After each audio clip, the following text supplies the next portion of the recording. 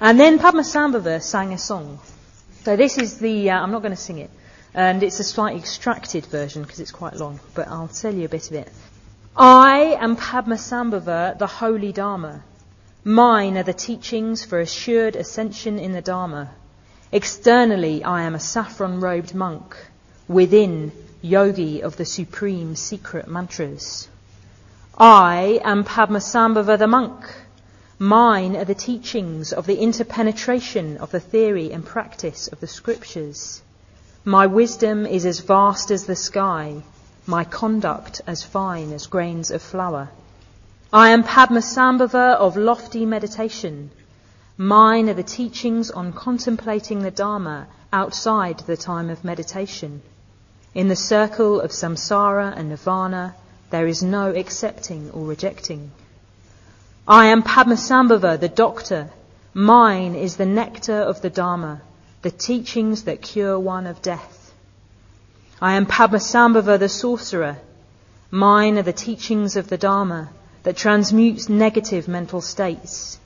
I do not bid farewell to pleasures. I take them with me on the path. I exult in the wisdom of the Buddhas. I am Padmasambhava, the king. Mine are the teachings of the Dharma, possessing authority in the three realms. I embrace and shake the profound cycle of conditions. I accomplish every action, subjugating the mind itself. I am Padmasambhava, the Lord. Mine are the teachings of the doctrine that scrutinizes and pronounces upon error. With the Bodhisattva's compassion as the blade, I have slaughtered inimical wrong views and misconceptions. I am Padmasambhava, the hero. Mine are the teachings of the Dharma that treads underfoot the hostile wheel of life. Having assigned the heritage of these gifts, I establish my fortunate children in the Dharma. I am Padmasambhava, the unborn. Mine are the teachings of the great seal of the Dharma. My diamond body will never decay, for my mind, in awakening, is perennial lucidity. And you, king of barbarian Tibet, king of the country without virtue, uncouth men and ogres surround you. You rely upon famine's serfs, and neither joy nor good humour are yours.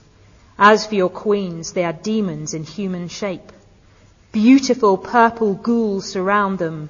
Sandalwood, turquoise and gold adorn them, but they have no hearts or minds.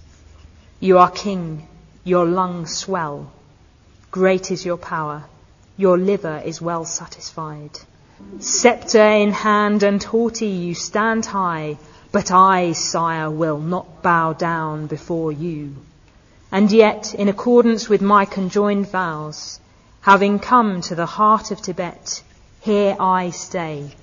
Great King, witness, have I come.